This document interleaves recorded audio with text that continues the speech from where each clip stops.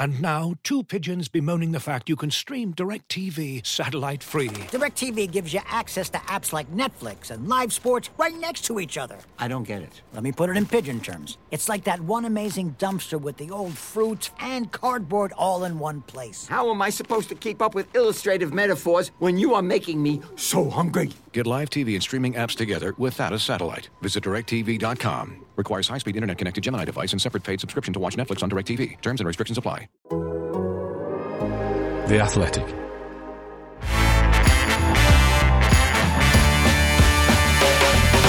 Hello, I'm Mark Chapman, and we finally reached the closing week of the summer transfer window. Premier League clubs have spent more than their German, Italian, Spanish and French counterparts combined, and they are not done yet. Don't miss any of the twists and turns with myself, David Ornstein, Adam Crafton and many more on the Athletic Football Podcast this week as we take you inside the deals that really matter. We're free to listen wherever you get your podcasts, and we're ad-free on the Athletic app.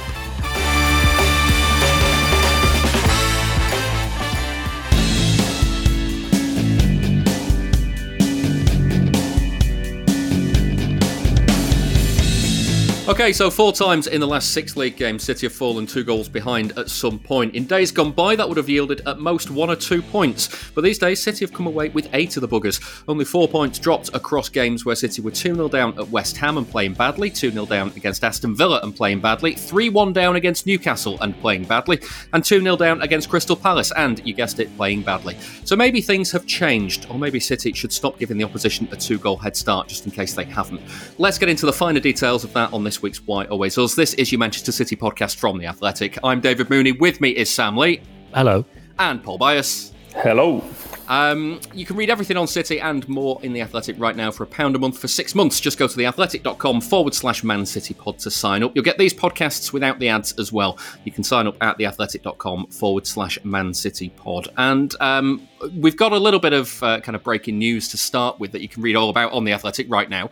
Sam, City might not be done in the transfer market. Guardiola was asked in his press conference ahead of the Nottingham Forest game to basically say if City were done and dusted in the transfer market now. This is what he said. Just 1 or 2 days, finally, the transfer window will be over and everyone will be focused what they have to do. Can you categorically say no more business for yourselves? No, I don't know.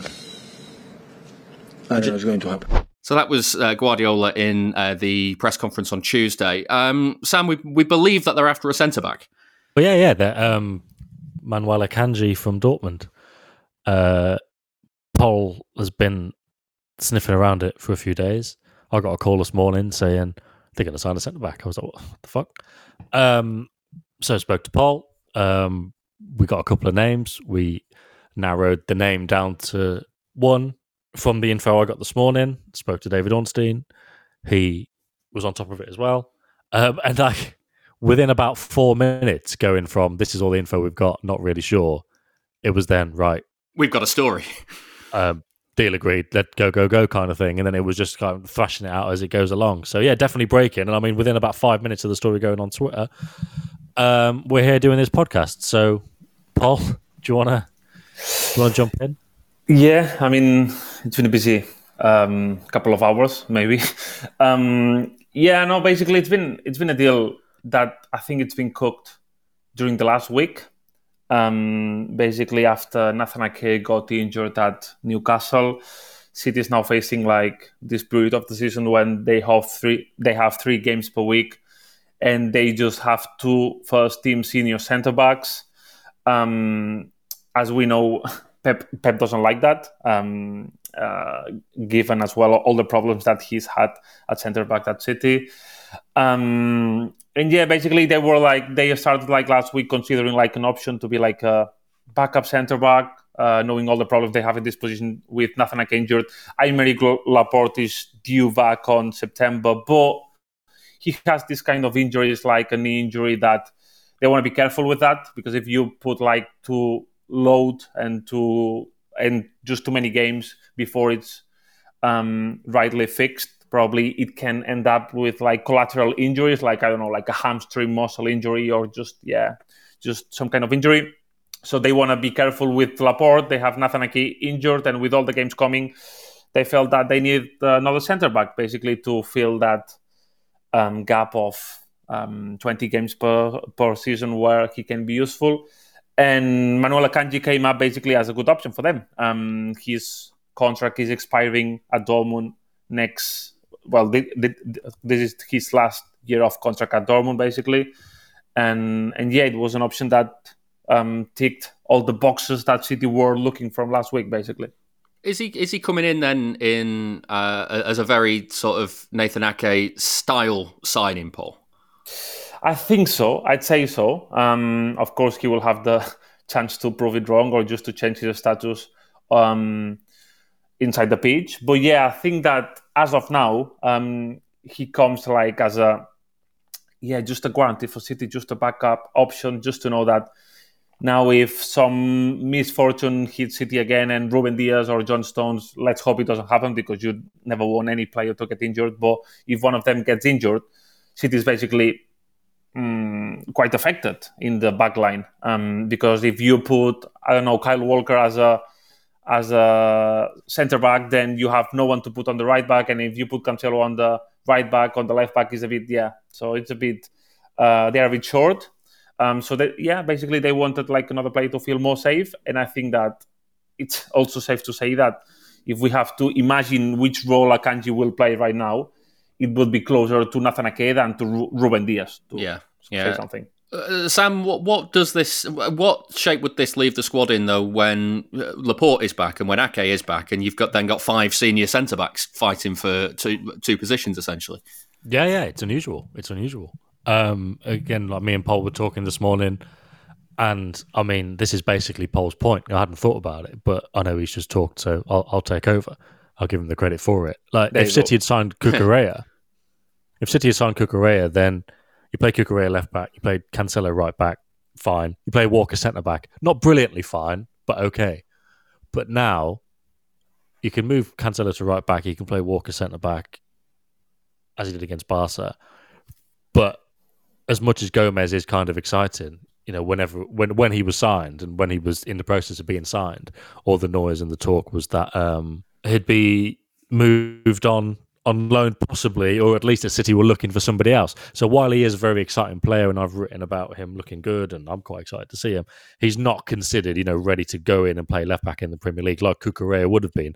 So it's kind of knock on from that. And, normally everything City do is kind of considered and I suppose it doesn't necessarily make sense from the outside, but as soon as you hear the logic for it, it does. I'm sure once you hear the logic for this, as kind of we've already explained, it will make more sense. But you're right, like once everyone is fit, not everyone's going to be there, and it's a bit like a January signing, isn't it? Yeah. When like when Fernandinho was playing centre back a couple of years ago, it was like I've signed somebody now, and I remember making the point recently that do you remember a couple of seasons ago when Liverpool had Van Dijk injured and they bought a couple of guys, and they just to reinforce the position at centre back, but they never did anything. I think one went on loan to Norwich, one went on loan to Sheffield United the next season. They'd just shown that they weren't ready.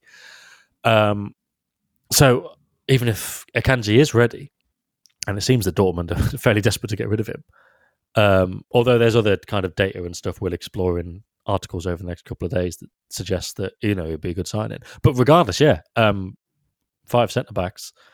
Not normally something that City do. 5 senior centre backs, and okay, it's not like all of them are expecting minutes, but Akanji is just coming in. He's going to expect some minutes, and Ake obviously nearly left in the summer because let's go and play somewhere else where I can play a bit more. Okay, there's no offer, so I'll stay, but he won't want to play less.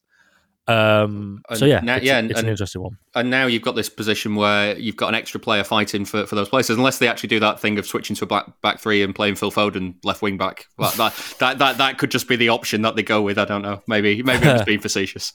Yeah, and then Cancelo will be delighted to be missing out. It's a weird one, isn't it? Just on Akanji, Paul, I don't know if you know much about him or if you kind of seen how he might fit in, but like it seems an odd one for City to just kind of come out of the blue in this sense, because the Nathan Ake injury happened nearly a fortnight ago. It's like 10 days ago now. So if they've been thinking about it for some time, have they been scouting around lots of names and that's where they've landed, or has it just been kind of like a patch up job? Do you feel?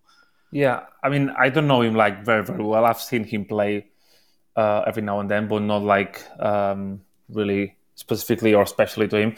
But yeah, for my understanding is that basically this idea came up last week. Basically, City were kind of of course they were okay with the number of centre backs that they had, but seeing Nathan Ake injured made them realize that they could be like in big trouble if they got another centre back injured.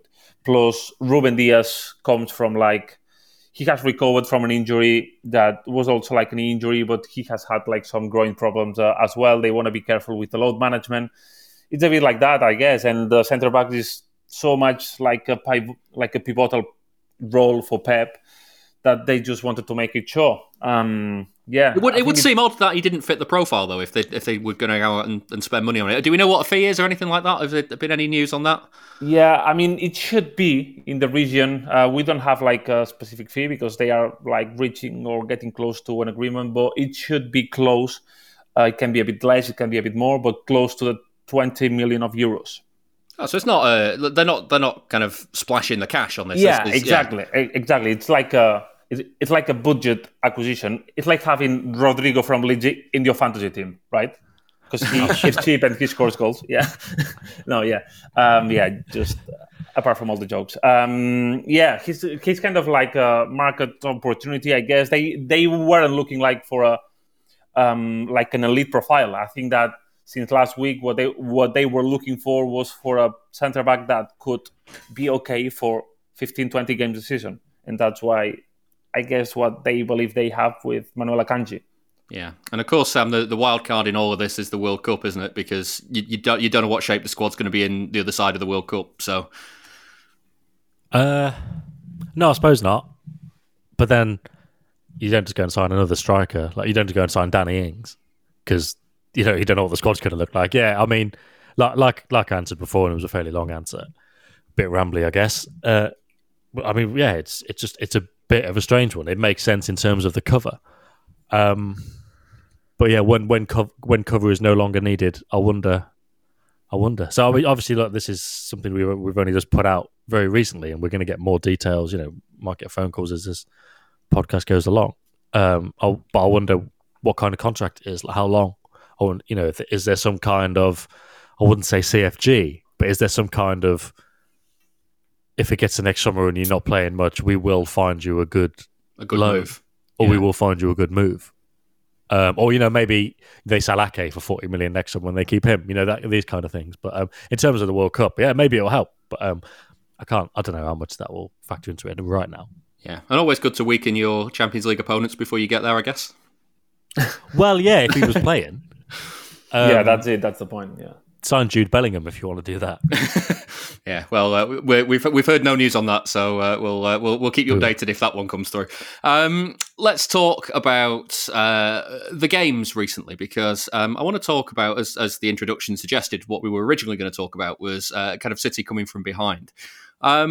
We've talked a lot in the past about sometimes how you can just get a sense that City aren't getting a result. And I'm wondering, Sam, if that's changed these days. Because in all of those 4 games that I mentioned in the intro, West Ham, Aston Villa, Newcastle, and then Crystal Palace, City's performance was the classic, well, they're not getting anything from this. And then they've come away with 8 points out of 12. So they're obviously doing something right. I'd rather they didn't keep giving a 2-goal lead to the opposition. But they're doing much better than they've ever done before at turning that around.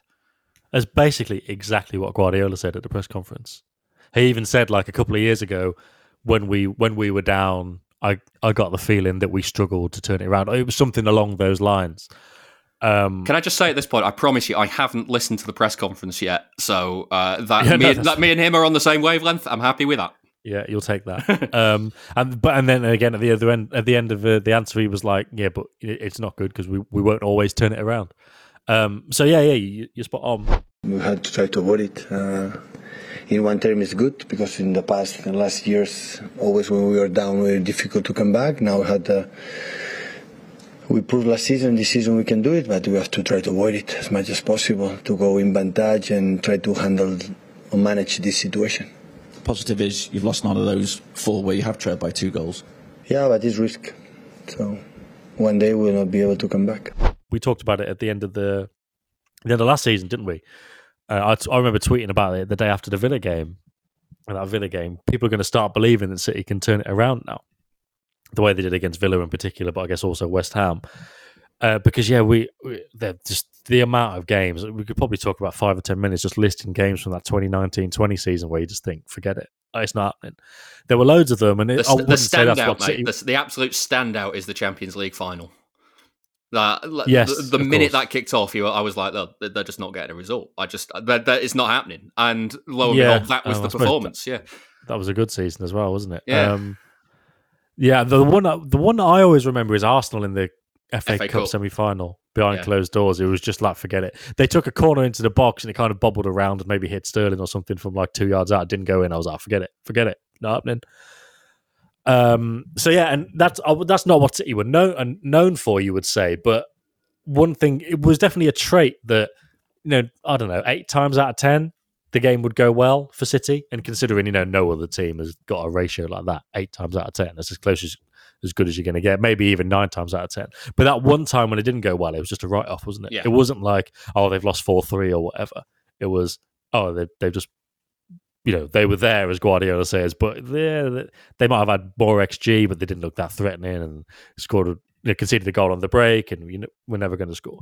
And all of a sudden now that has changed. And okay, maybe they have a performance like that again when they play badly and they lose and they don't look great. But I mean, certainly the evidence suggests that they have moved away from that. And as you and Pep Guardiola rightly say, it has changed. As for why, I don't know. Belief in the group. I wonder if Haaland factor on Saturday in particular helped.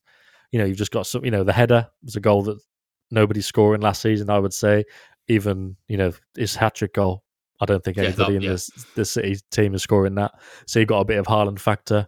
But obviously a bit of belief from the back end of last season, and just like a kind of, I don't know, like, I don't want to say incredible group of players, because 2019-20 was after they'd won 2 titles on the bounce in the domestic treble, so they were incredible then. But I guess like most of them have been together for a long time now, and they're just kind of very sure of themselves and what they need to do. Yeah, and I also think that like time has made some players. I mean, Pep insisted a lot like in Bernardo being like a winning player right now. So I guess that time has made like a lot of players, this kind of winning players, like that in the bad moments, they just ask for the ball and they just try to solve problems. I think that Kevin De Bruyne did that at some point at the end of that season. He made a step forward in that regard. Bernardo, of course, did it this last game. Yeah, Grealish against West Ham last season was big. Grealish against West Ham. Yeah, that's a good shout as well. And I think that it was quite telling that, of course, we know that Pep is like obsessed about tactics and always like trying to find the right way just to destroy the opponent, of course. But I think that now City is like, or they take account a lot like on the momentums. Because on the last game, Pep was ready basically to put Gundogan and Julian on. And as soon as they were ready to come in, Bernardo scored. Bernardo scored the goal, and Pep said, wait. I'm not going to make my changes. He just told Gundogan and Julian just to wait, because he felt that as soon as City scored, they were able just to grab this momentum and just to score another one. Then I think that Bernardo did that move that was like Messi-esque, like starting like dribbling everyone. That was almost a goal. I mean, and they didn't end up scoring, but Pep could feel that once City score a goal, they are able to produce danger into the opposition box. So that's something that is within the squad right now, and it's even with Pep that it's even like able or capable just to wait on his thoughts, on his tactical changes, just to give it out to the momentum, basically. Yeah, absolute momentum FC at times this season, because they just like I honestly in some respects, Paul, I genuinely think City haven't had such a great start to the season in the way they've been playing, but when they've needed the momentum to swing, they've turned it around and they've just bullied the opposition. I mean, against Crystal Palace, it was Haaland bullying them for 15 minutes that ultimately did it. Yeah. It could be that way. I think that especially probably against Crystal Palace, like on the first half, I think that City has struggled with Walker inside. They didn't find like the right solution. But yeah, I mean, it's been probably due to individualities that they have been able just to win or turn around some games. And I think that Pep is quite aware of that because of the way that he spoke in the press conference after the Crystal Palace game. And I think that he said that today as well, that he tried to warn out his players, saying like, one day we're not going to be able to turn it around, so we have to be careful. And probably the fact of conceding so many goals probably is like a motivation to look for Manuel Akanji too. So yeah, maybe it's good to have all these reasons into account. Yeah, a bit of a kick up the arse for the players that keep conceding the goals, I guess.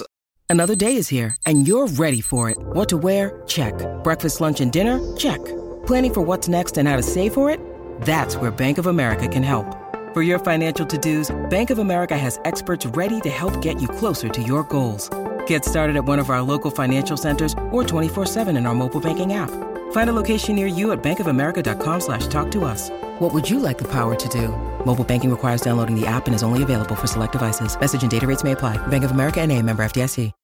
When you need mealtime inspiration, it's worth shopping Kroger, where you'll find over 30,000 mouth-watering choices that excite your inner foodie. And no matter what tasty choice you make, you'll enjoy our everyday low prices, plus extra ways to save, like digital coupons worth over $600 each week. You can also save up to $1 off per gallon at the pump with fuel points. More savings and more inspiring flavors make shopping Kroger worth it every time. Kroger, fresh for everyone. Fuel restrictions apply.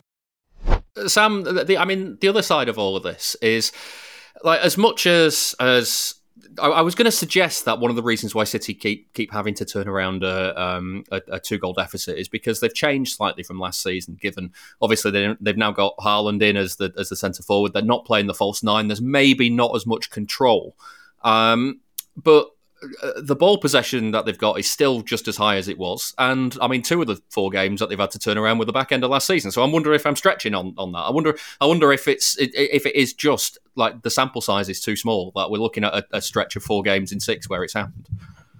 Yeah, it looks like a lot, but you're right. I think it kind of, if you dig into it as well, there are different reasons for it. Like the reasons for City conceding goals against Palace and Newcastle were completely different.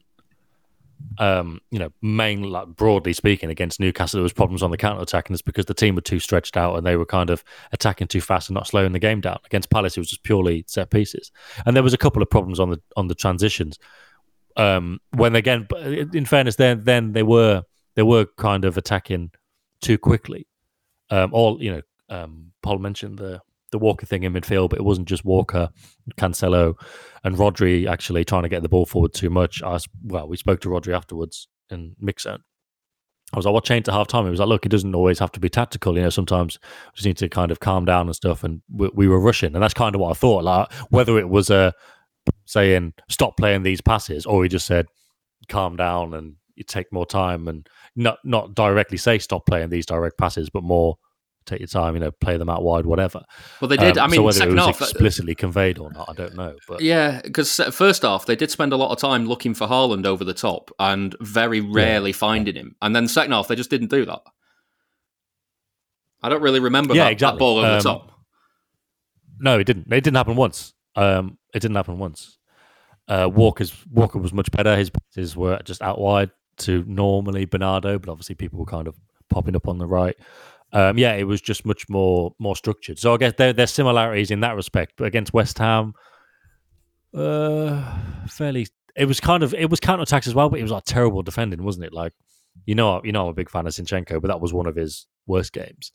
Villa was just, I don't know, strange. I suppose the more I'm talking about it, the more I'm seeing a theme with counter-attacks. There was a question put to Pep in the press conference. Are you conceding too many goals? Are you conceding more goals because you're attacking too much? And Guardiola kept his cool with it, but he was like, "You're asking me this after 6 years? Like, if you asked me this in the first 1 or 2 seasons, I understand. But after 6 years, like, we always attack like this, and we always concede few goals." So he sees no correlation there. I guess if the question had been maybe worded, are you playing a bit more directly? Are you trying to get Haaland in? And then that feeds into what Guardiola said after the Newcastle game. You need to finish the actions. When you've got space in between the lines and you can run, you need to finish the actions, and it's fine. I think if it maybe tapped into that, I think Guardiola might have gave a different answer with maybe a bit more insight to it. I definitely think that's part of it. But again, they weren't looking for Haaland last season. Yeah. They just kind of had problems with various different things. But yeah, ultimately, it was set pieces against Palace, counter-attack against Newcastle. Didn't concede anything against Bournemouth, really. Didn't concede anything against West Ham. West Ham was just an absolute masterclass in not letting a counter-attacking team counter-attack. Yeah. So yeah, I don't know. I guess we'll see as the season goes on. But again, with this whole centre-back depth thing, all of a sudden it's like Sevilla away, Spurs at home, Dortmund at home. It's like, hold on a minute, these are serious games. So yeah, I was going to say, good job that Spurs isn't coming up, because that's the test, isn't it? Yeah, exactly. Yeah, that will be interesting. Yeah, Paul, I also wonder if the fact that City have now done it 4 times, if like you kind of get into that mindset as an opposition player that it's happening again. You know, as soon as City scored to make it 2-1 against Palace, I kind of wonder how many of the Palace players on that pitch were going, "Oh God, it's happening! It's going to happen again today." And that kind of becomes a self-fulfilling prophecy. Yeah, I really think so. It's a bit. I mean, I think that teams, when they play at Anfield, it's kind of something similar. And with all the narrative and all the with the atmosphere FC and all this kind of stuff, but in their own way, City has done it. City has been able just to assemble a team and just to push their players, just to build that this kind of identity or mentality that when they score one. I think that you could sense it on Crystal Palace, because Crystal Palace was quite brilliant on the first half. I think that Eze was great. The centre backs were like kind of holding Haaland quite good. They were finding like a good escape onto the channels of the full-backs. But in the second half, they were just like powerless, basically. They just didn't have like any clue, any idea of how to operate. And I think that's down to this fear factor that City is building, which is a good thing for City. Probably City was a team that was too perfect, like they wanted to play so perfect, and they used to win games so perfectly. And now they are doing it like in a way that is less Guardiolistic, but just more effective, maybe. Yeah. Did you just call City rough around the edges? Not really. No. Just don't twist my words a bit. Just specifically against Palace, then, Sam.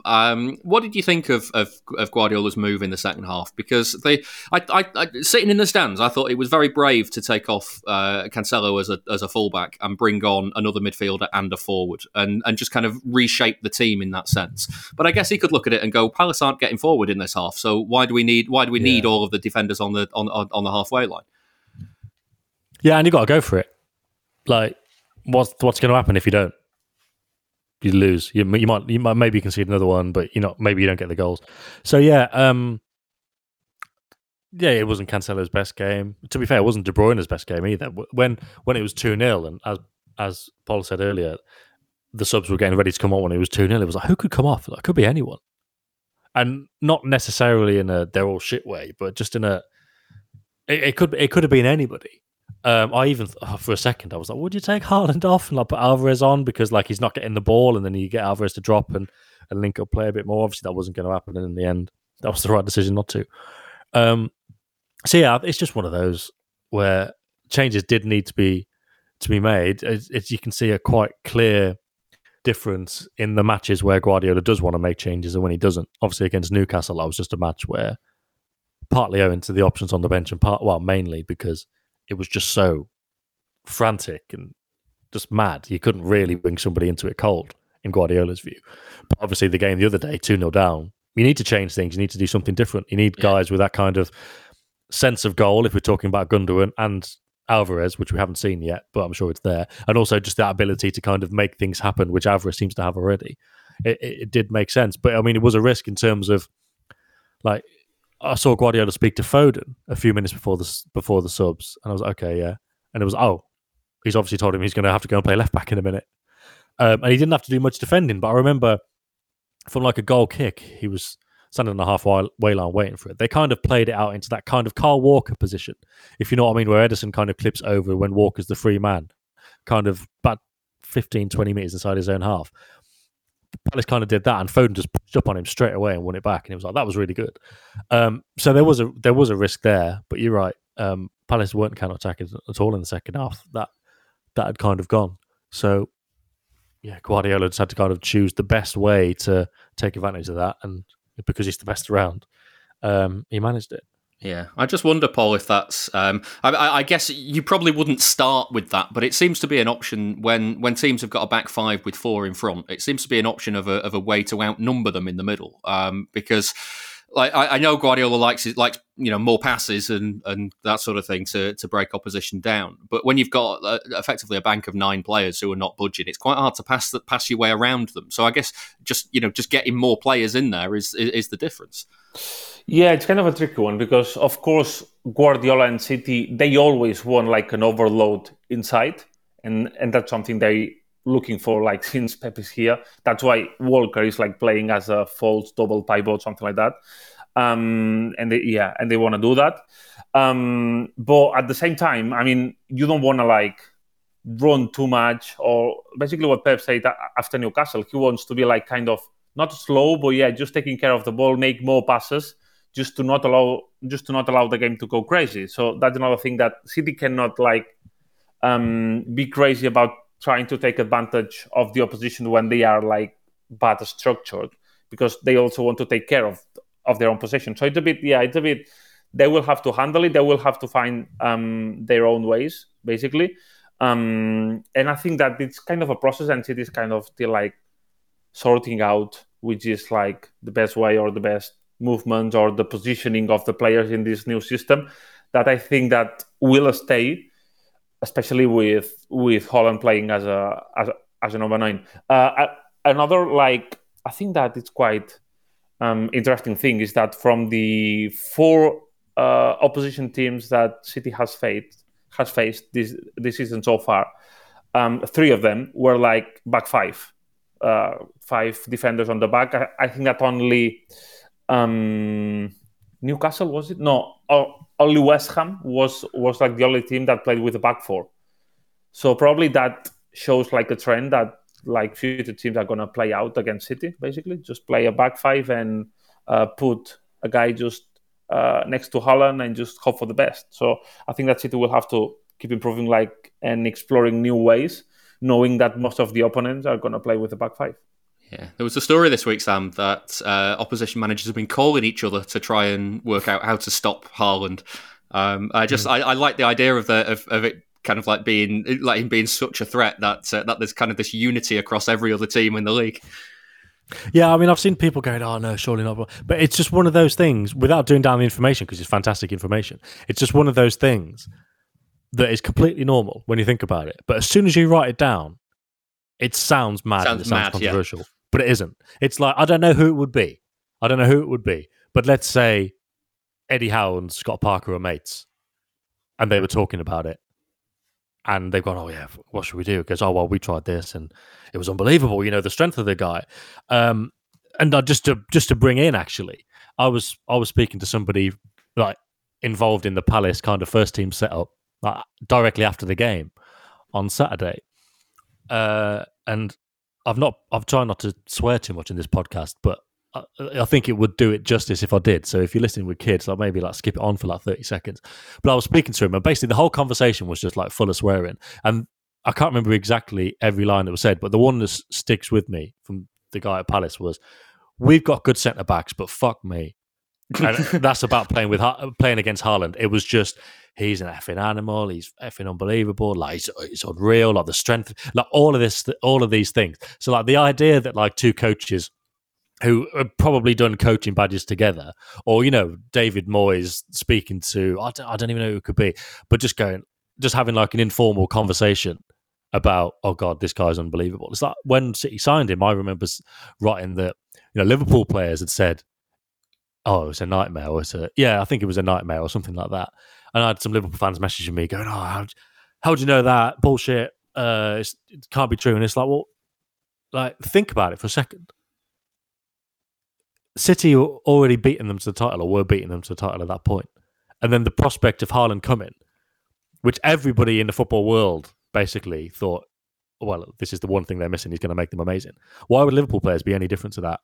And why in like informal conversations, like, oh, that's the last thing we need. You know, we're in this golden period trying to win trophies, and they've just got to City sign have him. Now gone and got even better. It's one of those things where it's just completely normal. And all of those three examples, the Liverpool thing, the Premier League managers thing, and the Crystal Palace thing, all comes back to the fact that he is just unbelievable. Like, it's that thing I wrote about when I went to his hometown. Like, he wasn't big and strong and massive and powerful when he grew up. He was like a with like, unbelievable movement and wasn't strong and wasn't big. So he actually had to get around defenders, big physical defenders who are older than him and bigger than him, and in like the under-18s for Norway or whatever. He had to get around them in different ways, and he could do it because he was that good of a poacher. And then since then, he's become this like physical freak. And like the thing that De Bruyne said the other week after the Bournemouth game, I think we mentioned, what surprised you about Haaland? And he was like, the pace. He goes, that ball from Gundogan against West Ham, I didn't think he was going to get it, and he did.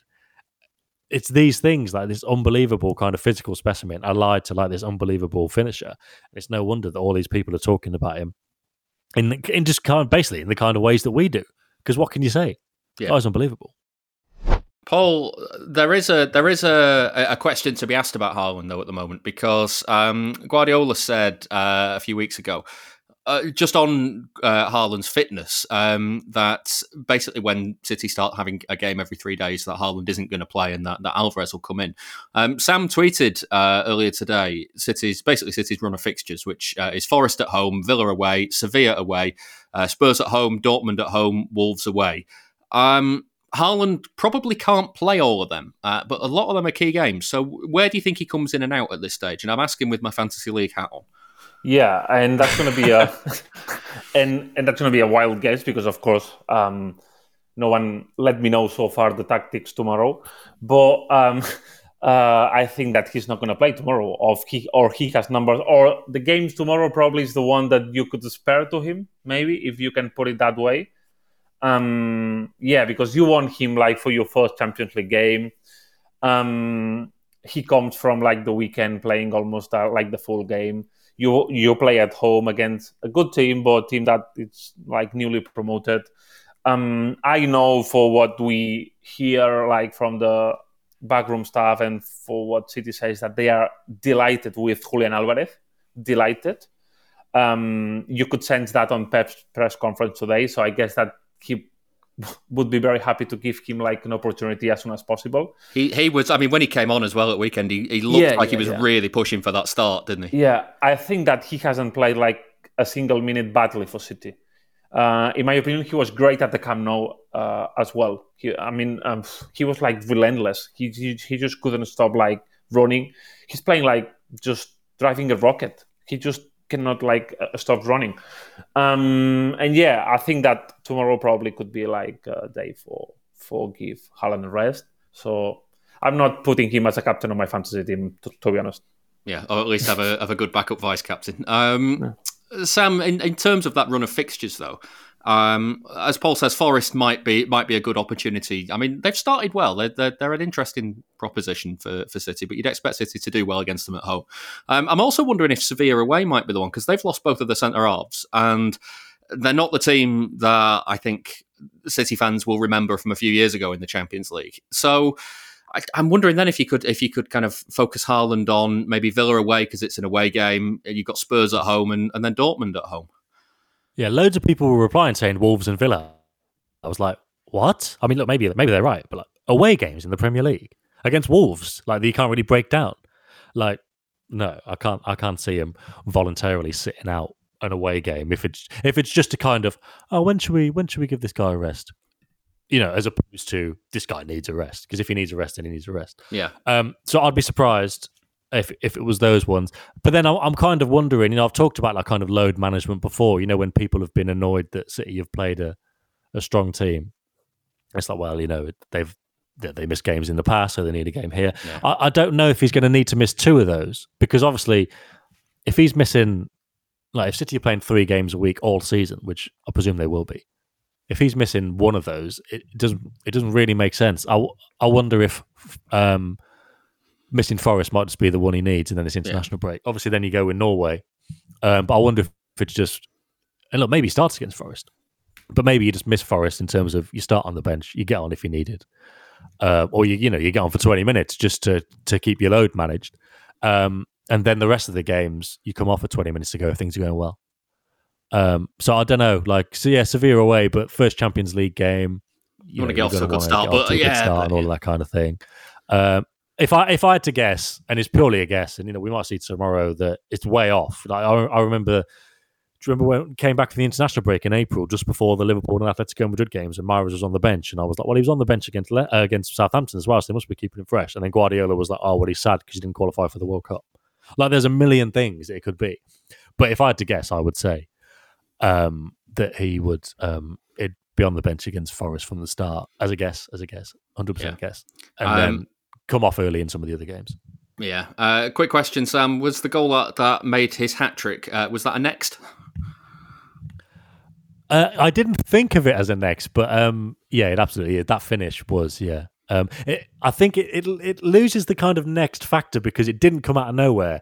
He wanted the ball. You could see he wanted the ball, and then he got the ball, and then he took a touch, and he held off the guy. So you could see it building. It wasn't quite out of nowhere. But in terms of the cleanliness of the finish, it ticks that box for sure. Yeah. I do love a next. Love a next. There'll be plenty of them for him. Yeah, hopefully. And finally on Haaland, Paul, I know this means absolutely nothing, but I just wanted to mention it anyway. Something interesting to note from his first 4 games. He got 2 goals in his first game. He got no goals in his second game. He got 1 goal in his third game, and then 3 goals in his fourth. And that's exactly the same opening 4-game run as Sergio Aguero had in 2011. Obviously, it means nothing, but just very nice coincidence. There you go, then. Yeah. I mean, if City were looking for a striker just to take over the legacy of Sergio Aguero, I think that in terms of numbers, there are no more persons in the world that are able to put up the numbers that Kun did, and I think that Haaland can. Let's see how it goes. But he looks to enjoy so much scoring, like the way he celebrates the goal. He looks surprised, doesn't he? I can't explain it. He's so happy, doesn't he? But he's so happy. Yeah. He's like a kid. He just gets mad, and you can tell that he just loves it. So I think that it's gonna keep on that way. And another thing that is important as well is something that Pep highlighted. I think that was quite right. That he doesn't lose the touch of the game. That sometimes, like most players, when they doesn't get really involved with the style and with they don't have so many touches and stuff, they just disconnect from it. But he's so switched on the whole game, he just needs one touch. That's one of the things they weren't sure about Aguero, wasn't it? Sorry, I remember Dominic Torrent telling me when they were at Bayern. Exactly. And Aguero scored the hat-trick against them. He was like, Aguero could do nothing for 80 minutes and then do that. But that doing nothing for 80 minutes is not what they wanted. But obviously with Haaland. Yeah. Yeah. So, basically, Sam explained it better in 20 seconds than me in 40 minutes. Oh, sorry. Yeah. I love the idea. When I watch him wheeling away celebrating, I love the idea. Was it Marco Tardelli who ran off screaming his own name when he scored the winner in a World Cup final? I don't know it was his own name. I know it's the kind of iconic celebration. Was he shouting his own name? Yeah, I was under the impression that he was screaming his own name like he was a kid in the playground. I just like the idea that Haaland's doing that every time he scored. I wouldn't rule it out. But it's that mad thing, isn't it? It's like you just don't like. Phil Foden, City fan from Stockport. It's just unusual, isn't it, that these big world superstars are growing up as City fans. I think a lot of fans have kind of remarked on that, and obviously Sergio Gomez as well now with the City shirt when he was younger. Because I've seen rival fans say, how could this guy be a City fan? That's bullshit, whatever. And then there's pictorial evidence of it. But obviously with Haaland, it's just proper baked in, and it's this thing we talked about before. We're all talking about him as if he's this kind of alien who's just the best player in the world, and obviously to an extent. kind of is, but everyone keeps saying he needs to improve as a player. Rodri said it, Pep keeps saying it, but just that joy on his face, it's not that old Mario Balotelli thing of it's my job to score goals kind of thing. He loves scoring goals, and obviously loves doing it for City. I don't know. I'd have to check his celebrations for Dortmund, but I think you get that element of joy because he's at the club he supported, which must be pretty special for everyone. Yeah. Just while we're on the forward line as well, we touched on Alvarez potentially coming in for a couple of games. Paul, you talked before about how basically you don't think he's played a bad minute for City. What do you see his role being going forward? Because obviously Haaland is the main man, and obviously Haaland can't play all the games. Is he likely to be only coming in to replace Haaland as a centre forward, or will he come in games like against Palace more often, do you think, and maybe even start the odd game alongside Haaland as well? Yeah, I think that they will play together at some point. They will play together. Actually, against Palace, he played as a kind of winger, left wing, somehow, yeah. And I think that for just looking at how Pep speaks about him, he's the kind of guy that is gonna push Pep just to put him on the lineup, because he just trains so hard. He's just, this guy. I mean, he reminds me a bit of what people said about Gabriel Jesus. He's like a guy that just puts like an effort so big with the team that just Pep will have to put him on the lineup at some point because he will deserve it. And I think that, well, City is not like, they don't have like a really board options up front. So, I think that there will be a gap and there will be a role for Julian Alvarez to play alongside Haaland. Yeah, I just remember you just reminded me of a story that Sean Gota once told me about Kevin Keegan, where Keegan, for whatever reason, was hell bent on playing his forward line of Fowler and Anelka, and obviously that was not good for Sean Gota. And then Gota kept coming off the bench and kept scoring, and so his time would get less and less towards the end of the games, in kind of a way to stop him from scoring that many goals. And he'd keep coming on later and later, and he'd keep coming on and scoring. And him and Kevin Horlock used to sit on the bench in the kind of first Keegan Premier League season, and Horlock would give him a nudge and say, "Go and warm up," because what happens is when you run out and you start warming up down the side, the fans go, "Oh, he's coming on," and then they start singing his name, and Keegan must have kept looking at him going, I'm going to have to put him on at some point. I'm actually going to have to go and put him on. Then he put him on, he'd score, and he'd go, I can't play my forward line that I've spent so much money on because this boy keeps coming on and scoring. And it just for whatever reason, I don't think Guardiola is as easily influenced as Keegan would have been in that sense. But it just really a nice little story to kind of echo across the ages of City. That's it. Yeah. Yeah, have you seen that thing, just to bring us right up to modern football, have you seen that thing Atletico Madrid are doing with Griezmann? Like, the clause in his contract is like they have to buy him permanently from Barca if he plays many games. He makes an appearance of more than 30 minutes. So Atletico Madrid have been bringing him on like 62, 63, 64 minutes. It's quite funny. That was the thing with Mpenza at City. I think he stopped. I think he basically was frozen out for the final half of his season because he triggered a 1-year extension if he played another game, and so he never played. Was that again. Why there was no home goals at home after December or whatever? No, because he was the season after. It was the Sven season with Mpenza. Goodness me. Right. Yeah, those were the days. Final bit of modern football stuff. Sam, did you see the video afterwards of Guardiola telling John Stones that he was the man? Yeah. I tweeted a bit about this. There was a compilation. People might have seen it on my Twitter. There was a compilation of Alvarez's performance, but as part of it, you could see Guardiola at the bottom absolutely going mad at Stones for not. I think he was just not playing a pass quickly enough or accurately enough or whatever, and he was going absolutely mad.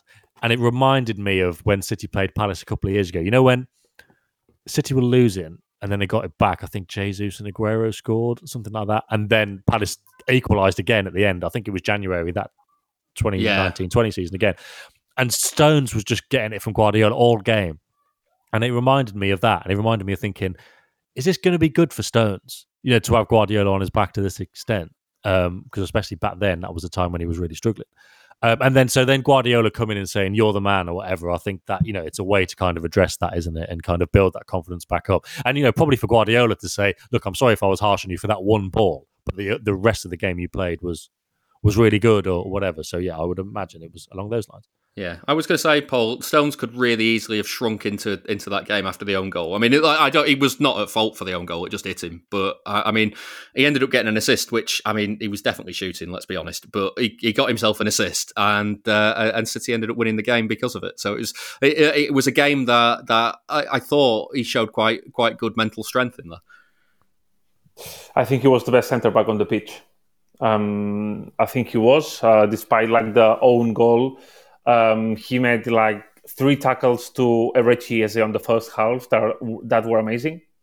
That probably without those tackles, Eze could have scored like another goal in the first half. And yeah, with the ball at his feet, I mean, we know that probably him and Laporte are, of course, like the best ball-playing defenders, in my opinion, at City. And yeah, if he's able just to keep up like these fitness levels, and if he doesn't get injured, he'll have plenty of minutes because he's a really good centre-back. Yeah, more competition with Akanji though now, won't he? Exactly. Well, yeah more competition, but as of now, I don't think that Akanji will be ahead of John Stones. Yeah. Well, if you want to read some more info on what these guys know about Akanji from Dortmund, then head over to theathletic.com/Man City Pod. You can sign up for £1 a month for 6 months. Just use that code right there. That's the end of this week's Why Was Us. Thanks to Sam Lee. Cheers, everyone. And to Paul Byas. Been a pleasure. Thank you. We'll be back with another episode soon, so we'll see you then. The Athletic.